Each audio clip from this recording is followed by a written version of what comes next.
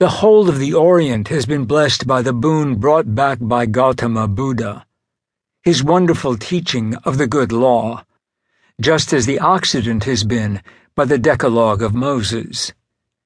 The Greeks referred fire, the first support of all human culture, to the world-transcending deed of their Prometheus, and the Romans the founding of their world-supporting city to Aeneas, following his departure from fallen Troy, and his visit to the eerie underworld of the dead.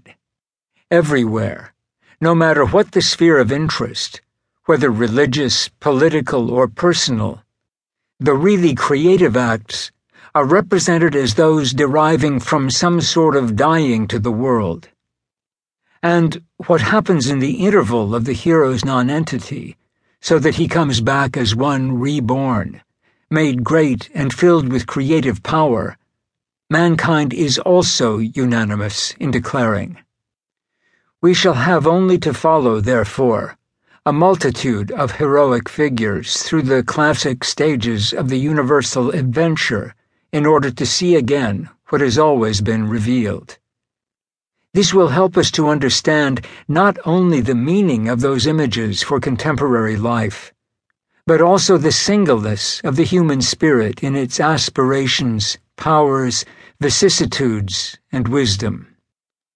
The following will present in the form of one composite adventure the tales of a number of the world's symbolic carriers of the destiny of every man.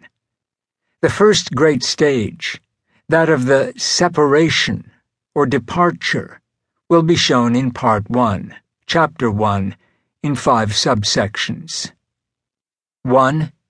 The call to adventure, or the signs of the vocation of the hero. 2.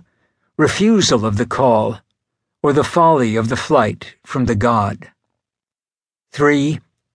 Supernatural aid, the unsuspected assistance that comes to one who has undertaken his proper adventure. 4. The crossing of the first threshold. 5. The belly of the whale, or the passage into the realm of night. The stage of the trials and victories of initiation will appear in Chapter 2 in 6 subsections. 1. The road of trials, or the dangerous aspect of the gods. 2. The meeting with the goddess, Magna Mater, or the bliss of infancy regained. 3. Woman as the temptress, the realization and agony of Oedipus. 4. Atonement with the Father. 5. Apotheosis. 6. The ultimate boon. The return and reintegration with society, which is indispensable to the continuous circulation of spiritual energy into the world, and which, from the standpoint of the community, is the justification of the long retreat, the hero himself may find the most difficult requirement of all. For if he is won through, like the Buddha, to the profound repose of complete enlightenment, there is danger that the bliss of this experience may annihilate all recollection of, interest in, or hope for the sorrows of the world, or else the problem of making known the way of illumination to people wrapped in economic problems may seem too great to solve.